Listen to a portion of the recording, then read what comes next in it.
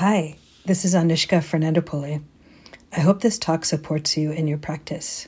If you'd like to support my teaching, you can use the donate button under my picture on dharmaseed.org or go to my website, anushkaf.org, anushkaf.org, and click on donate. Thanks. I appreciate your support.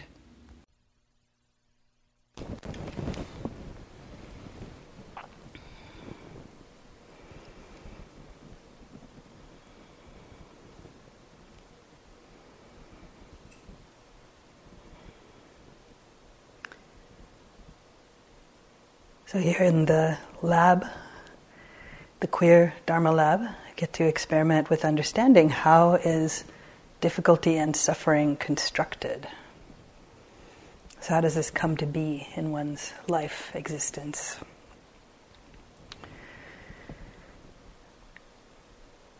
So I'll share with you a couple of different avenues you could check out in this, courtesy of the Buddha.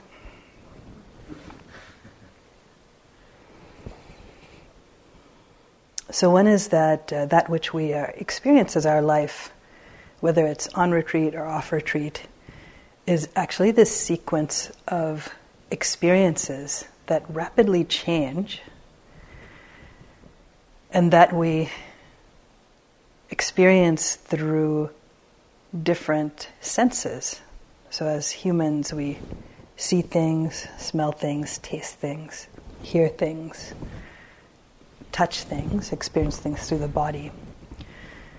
And also in this Buddhist psychology, the sixth sense field is considered the mind.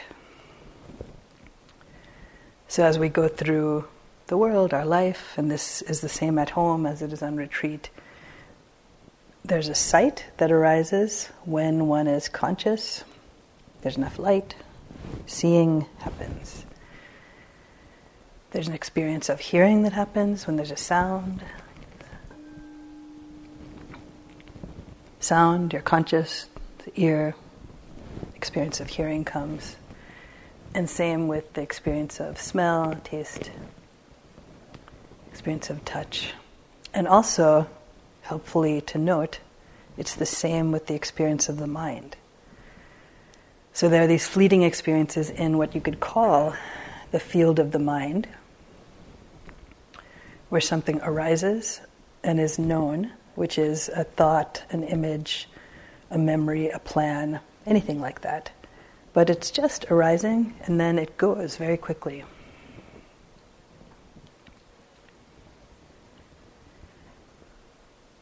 So now also in these fields, these different experiences can be felt to have a certain kind of valence of being pleasant or unpleasant or neither. And usually we don't tune into this aspect of it, that it might be pleasant or unpleasant.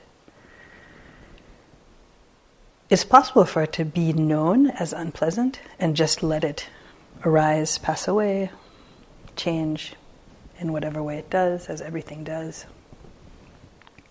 But usually we start to think about it. So there's ideas about it in the mind. And then the mind proliferates about it, if you will, kind of makes a story about it.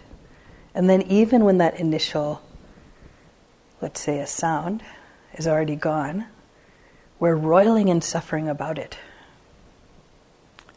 So example, if there is, let's say, a sound that comes sitting in the hall, and it sounds like something loud, it's actually unpleasant quality to it for us. Someone else might experience it as pleasant. And then in our mind is an image of a truck. We identify that sound as truck. Then we start to think about it. Why are they having trucks here? It's a meditation center. It should be quiet. It's in the country. I came here to get away from trucks and noise and traffic. And then maybe if we're of the certain kind of mind, we start to do planning. They should have the trucks arrive just at lunchtime between 12 and 2, not during the meditation time. I should write them a note. We'll organize this properly, Meanwhile, the actual sound of the truck is already gone, right? Like there's no more sound there.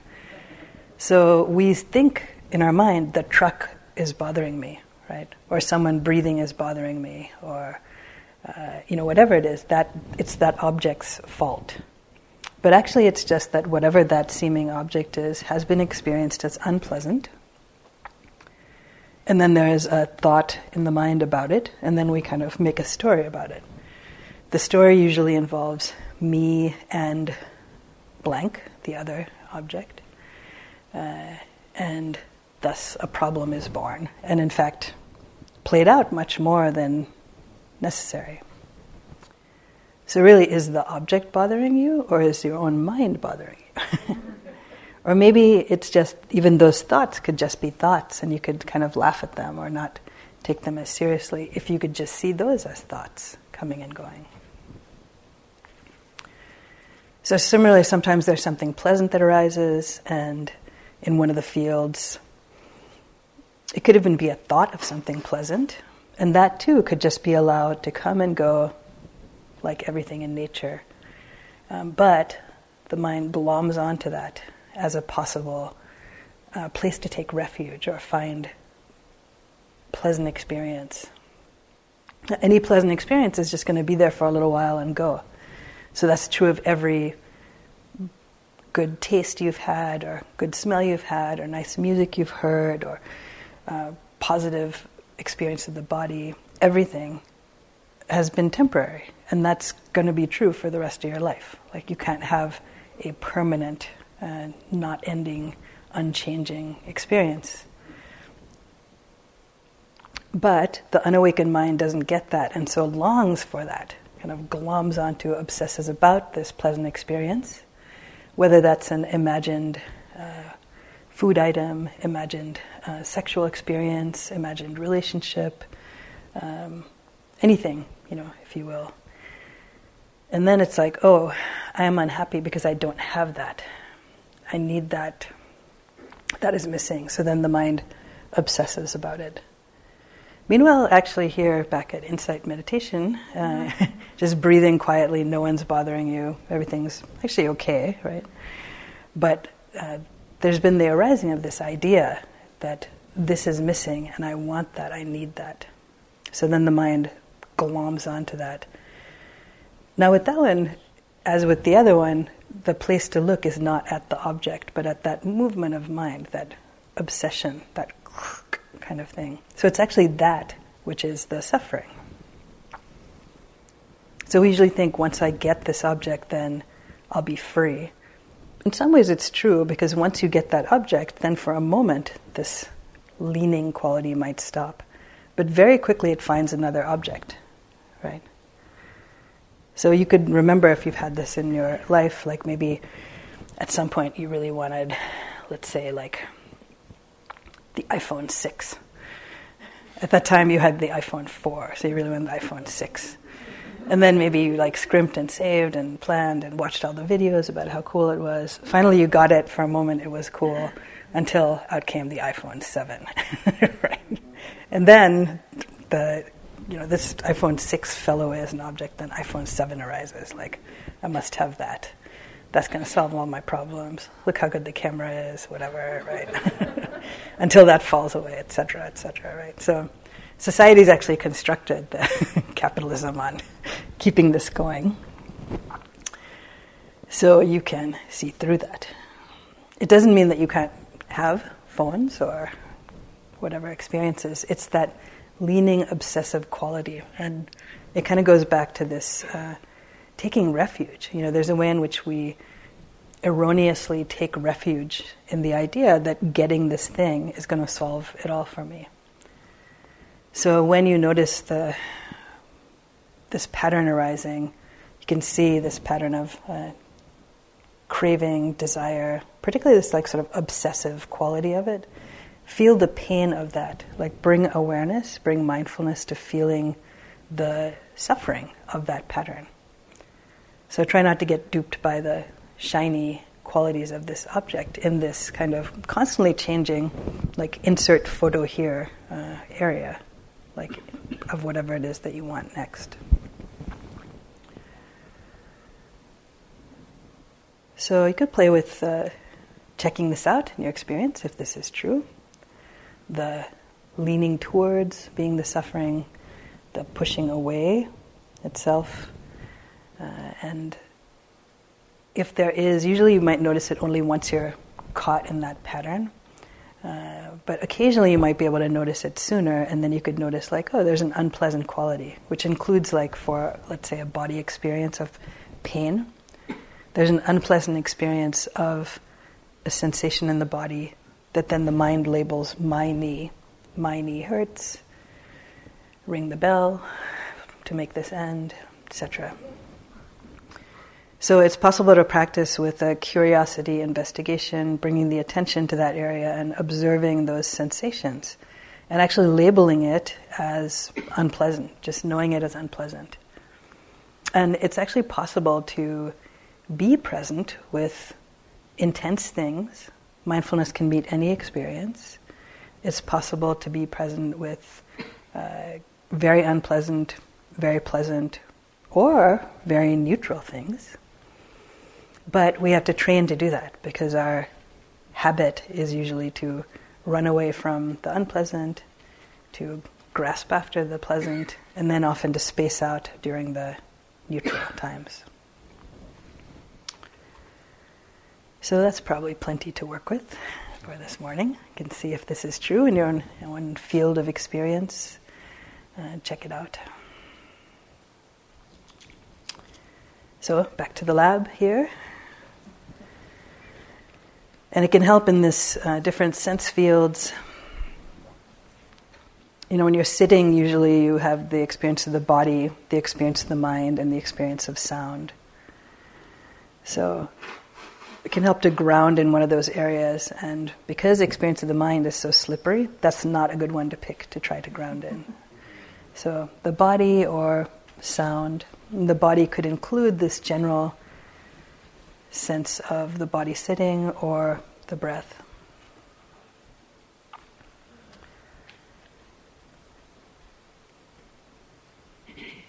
You can feel your sense of groundedness in one of these ways.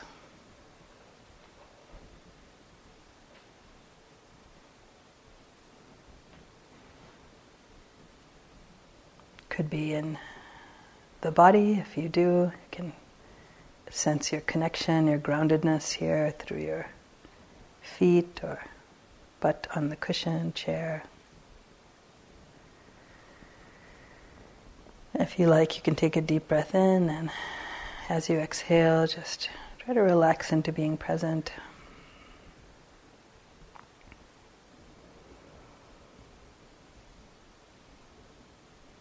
So in our efforts, we're aiming for the balance of being relaxed, but also being attentive. There's no need to be tense in the meditation,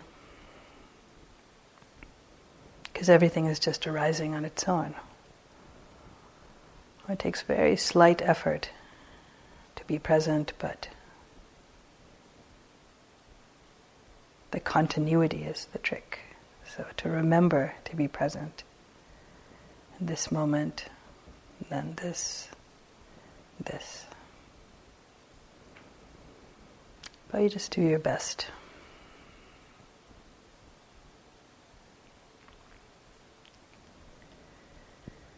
So you can tune into the overall sense of the aliveness of the body sitting. If the body is hard for you, you can shift open to the sense of hearing, just allowing sounds to come and go.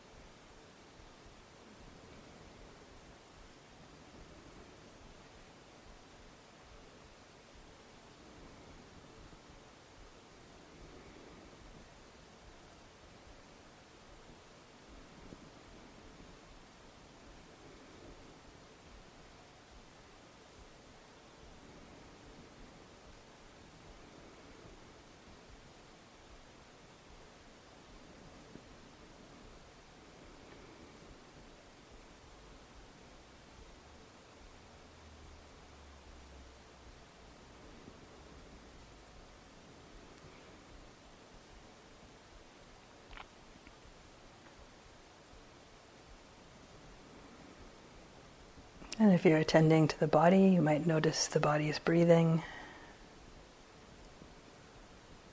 If so, you can just connect with that very gently, wherever it's easiest to notice it.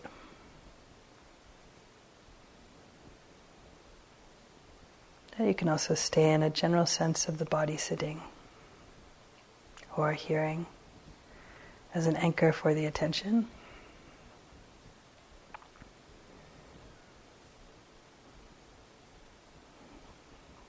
And then if it moves to another field, like the field of thinking, see if you can note that also. Just be mindful of that. Recognize it as different than hearing or sensing in the body. Notice how it changes, maybe almost as soon as you see it, and then it rests back with the body or the hearing.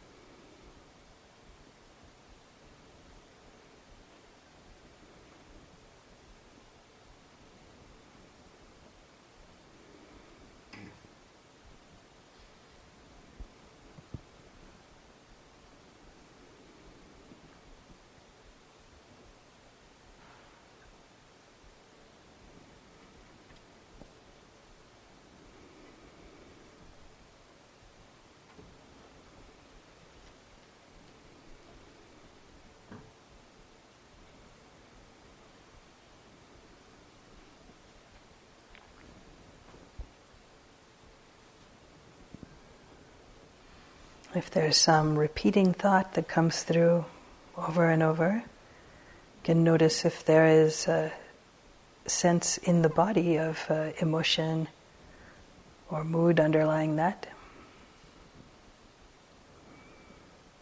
If so, you can feel into that, notice the sensations of that, whether it's sadness or anger, excitement. And try to bring the attention back to the body if you can.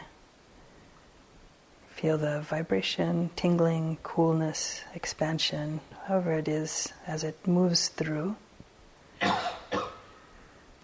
Rather than obsessing about the story that's coming in thoughts. And then as it passes, you can just shift back to your anchor, whether that's hearing or the body, and rest at ease as best you can.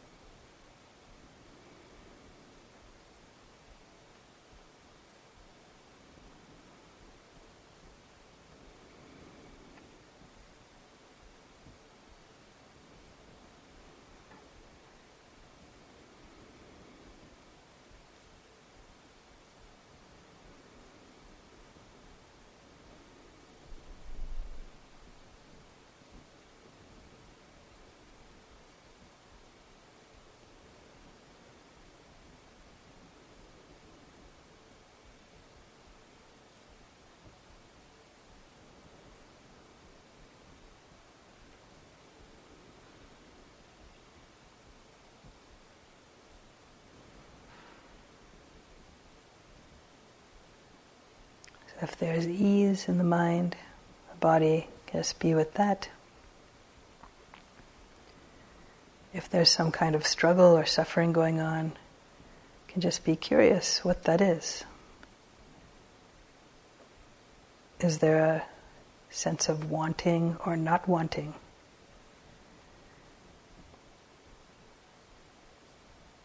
What does that feel like directly in the body, in the mind?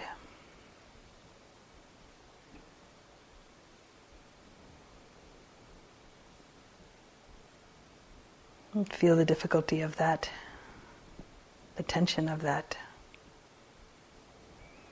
Even feel the unpleasantness of that.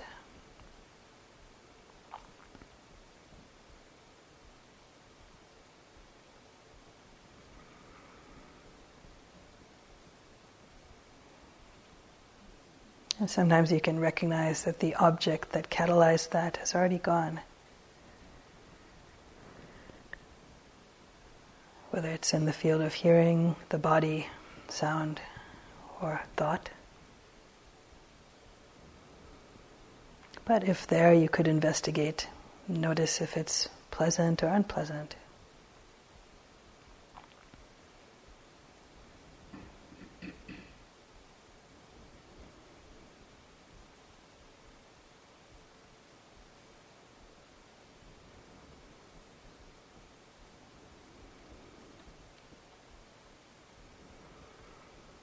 And as it fades, just rest back. An awareness of the aliveness of the body or hearing, breath.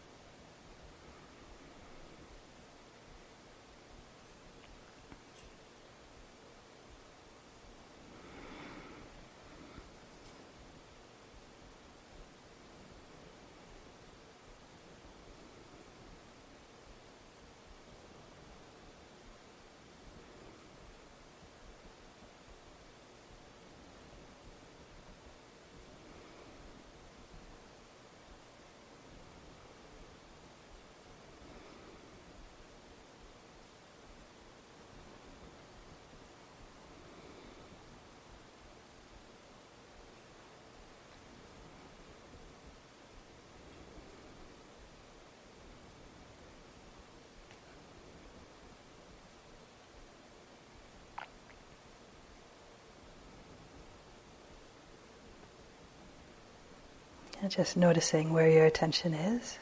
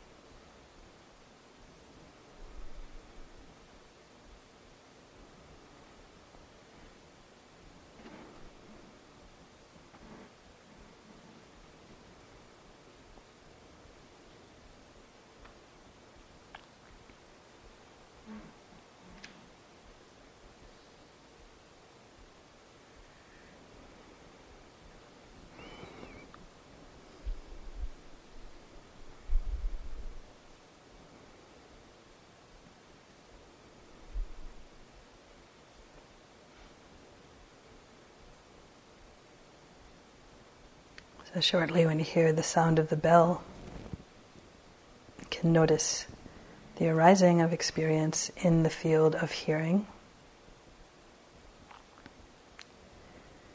You can notice how this experience of sound just arises on its own without effort from you, and also how it eventually fades away.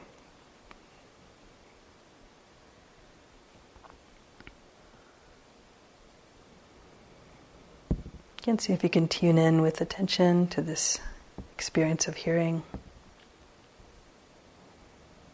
If the mind wavers to thinking about something, when you notice that, just gently bring it back until the bell is all rung out. At which point you could open your eyes, return to the group, bow if you like.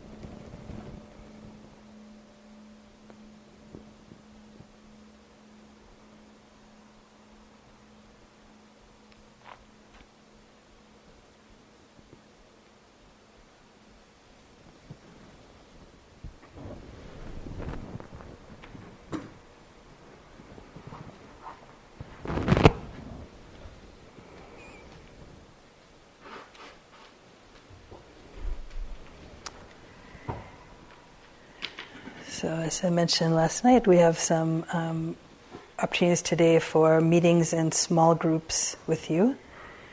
The ones that meet with Pascal will be behind the dining hall there. The ones that meet with me will be behind the meditation hall, both outside. For these groups, you could check the board and see if your name is there. If it's not here today, it will be tomorrow or the next day. So it's a chance to check in about practice and also to hear the experience of others and possibly learn from their questions. So you could share if there's any thing that you're struggling with so far, either in the retreat or in the kind of more technicalities of the meditation. You could also ask any question you have about the instructions and how to apply that to your experience. We don't need to hear your whole story of either your past meditation experience, because we actually have your sheets that you filled out, so thank you for that. You also don't need to narrate the whole experience of what's happened so far in retreat. So mostly just, we can be aware as we share in the space, both in the hall and the groups, to share the space with others. So we'll have 45 minutes for the groups, and there's going to be about 8 people or so there. So we can share what it is that is your challenge or question, and then give the teacher a chance to respond. Whenever anyone else is speaking, you get to practice mindful listening, which is a very good skill to practice. So this means you get to notice if you have any thoughts, reactions, responses, excellent advice, and you can silently note that, observe that, keep it to yourself. You do not have to be the teacher today, you could relax.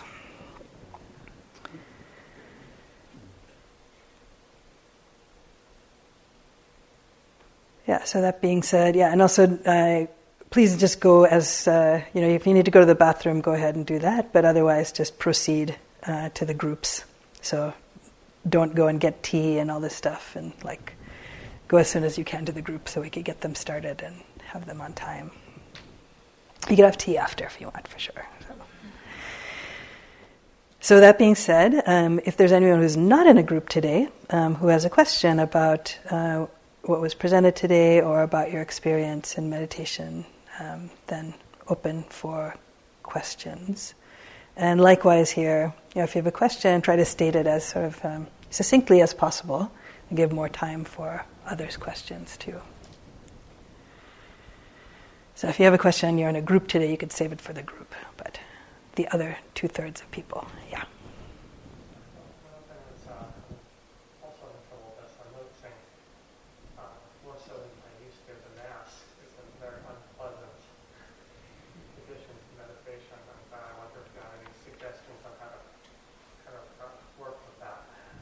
So noticing the mask is an unpleasant addition to meditation. So how to work with that. Yeah, it's interesting during the pandemic, my experience of the mask wearing has been that sometimes it might feel unpleasant if it's hot or something like that. Sometimes it feels neutral. By now I'm quite used to it and it's just there. And then sometimes it actually feels pleasant, like it's actually sort of cozy and warm, and or feels like it provides some sort of privacy or protection or something like that. So one is in one's mind not to make a story of it, that it's always bad or always this or that, So notice in this particular moment, maybe there's an experience of unpleasantness of this experience. But we don't need to generalize it, because then sometimes the mind can be why are they making us wear masks? The pandemic is over. It's really unnecessary, So keep the energy from spinning out in that way. And kind of in the way that I described in the instructions, you could just note it as an unpleasant sensation, if it is that, right? And even sort of one seeming thing can fluctuate. So maybe it's unpleasant, and then maybe it's sort of neutral for a while. You forget about it for a while, right? Or it's just there and it's not this or that. Then maybe it's more unpleasant. So I'm not saying it always gets better when it changes, right? And then maybe it goes back to being sort of neutral, and then maybe a little unpleasant. So the investigation part is you could bring the attention to the direct sensations of it. And this means detail, is it the unpleasant is here? Is it here? Is it here? Right? We're calling these things broadly speaking unpleasant, but actually there's probably parts of it that are neutral and then parts that are unpleasant. And hey, maybe by surprise there's even some parts that are pleasant. We don't know. So just make it another sort of object of investigation, you could say. And then if it helps, with some things that are unpleasant or difficult, there also is some meaning behind it, meaning we wear the mask out of compassion and care for each other, right? So even though it's unpleasant, it's you could just take some intention, like may all beings be safe, or may we all be safe and healthy. Sometimes that helps to expand the way in which we hold that. Sometimes it doesn't. But you could play with that too. Yeah. Others? Any questions or challenges you have?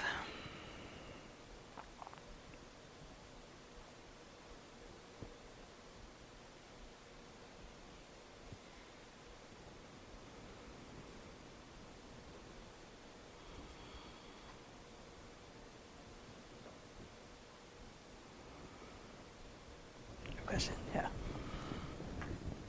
So excuse me. I have a question about craving and aversion, and a specific example. But do I just let the thought pass? Do I try to cut it off? So I'd like to hear about this. So my craving is, when I look at Pascal's arms, I'm very attracted to the hair on his arms, and I look forward to the days when there's a short.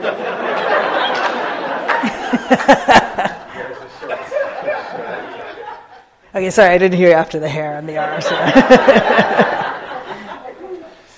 I look forward to the days when it's warm and he wears the short sleeve shirt, and I have all these imaginings, and so I'm craving Pascal. How do I handle this? Yeah, so Pascal, as you are sort of... in the veins, too. So now he's all covered up to support your... and actually it's interesting, in the Dharma, some monasteries and in like some Asian countries, the Dharma teachers will actually have a fan. The mask is sort of like this, like covering the face, and it's sort of like, okay, we just want to hear the Dharma but not get attached to the being, and there actually are also stories from the time of the Buddha about people who fell in love with the meditation teacher, right, or seemingly, and then the Buddha would tell them, like, they're actually in love with the Dharma, primarily, right, so but that may not be true. Maybe it is the arms that are attractive to you. So, right. So it's just another object in some ways, and this is probably not the first pair of arms that has been interesting to you or attracted to you, right, in life. So it's like there's something. It's normal and natural in some ways, like to be attracted to others, and particularly in a queer retreat, it's good you can speak this and not feel like, oh no, what if people know I'm gay or something, right? So it's like, oh yeah, there's some aspect of recognizing this desire that is naturally arising, right? And there's nothing wrong with it at all. But then also notice what the mind does with that, right? So if it could be just a pleasant sight, right? The sight is pleasant and that's totally fine. Like other people might find it neutral. It could be the rare person who find it unpleasant, but mostly. So for you, it's pleasant, but then usually we ascribe it's inherently pleasant, right? Or the same thing with food, right? Like let's say we like broccoli or something, and it's like, oh, broccoli is pleasant for us, but we ascribe that like broccoli is good. But different people have different experiences of that, right? Some people don't like it. Some people think it's neutral. So it's interesting to notice that and not ascribe oh, there's a permanent pleasant thing, because even with desire, it's highly constructed, right? Based on our conditioning around what is beautiful, and across history, there's been different ideas of beauty, right? Of different sized bodies or different races or this and that, right? So I'm not saying this to undermine your particular interest, but just to see it's a relative arising. It's sort of a conditioned arising in the mind, right, of desire. And it's possible to see it as pleasant and sort of appreciate that, but not let the mind sort of run with it and be like, oh, if I could only be in Pascal's group, if he would only wear short sleeves, right? If I could only ask him on a date later, the mind can run in that direction, what a perfect life we had together and all this stuff. And, to sort of just allow it to be what it is. Oh, it's appreciation of beauty, and that's that can be great and good and fine, and allowing oneself to be happy at that, like to enjoy, but not like then spend the whole time like thinking about that, right? And you might think like, why? Particularly with pleasant things. With unpleasant things, usually we're more clear, like, oh yeah, I don't want to roil around, like, like let's say you hated my sweater, you found it unpleasant, I'd be like, oh, why do you wear that? I should wear something better. Then it's more clear, like, this is suffering that's spinning around in that thought pattern. That's unnecessary. But with pleasant, it's harder for us to notice that, right? Because there's something intoxicating about it. And also because we oftentimes ascribe that pleasantness as like absolutely true, completely like accurate, and so it should be. But if you actually tune into that, the sort of spinning, if there is any with that too is like suffering in some way. Like it's kind of delusion, It's like sort of like taking you out of being fully present. You're living in your sort of fantasy world,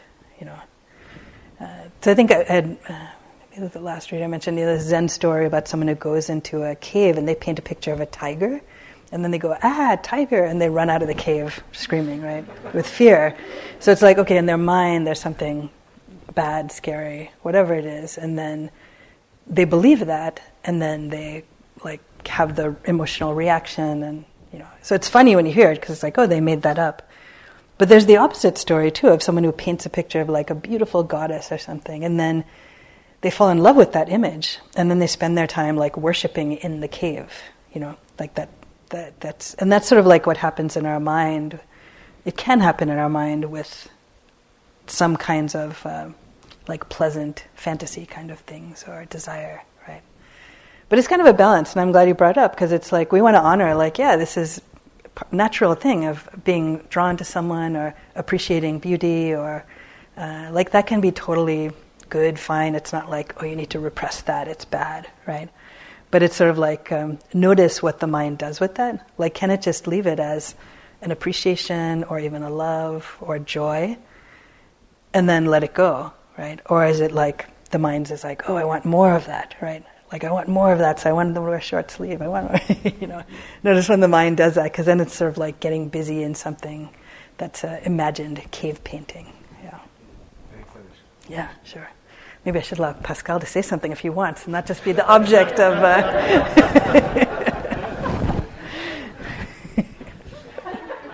No, I was just thinking, well, the veins, is a lipodystrophy. It's a side effect of HIV and medication. So just to see how it can be perceived, And also I was thinking how in the teachings, it says, imagine the hair now, that you find in the bathtub, like once it's not on the skin anymore, or in your soup at night, like, oh, suddenly. So it's very conditional in this way, At the right moment, at the right place, it works. Then it doesn't work anymore. So it's highly unreliable. Yeah. Thank you. Okay, so another period for walking meditation now for those who are not in the small groups. And yeah, there can be something very empowering about practicing being embodied, like being here, being alive as LGBTQIA plus people, where so much of the time we might have been conditioned to not be present or to not be seen. So you could practice this as your own kind of reconditioning of that to be fully here as possible as you walk back and forth like that.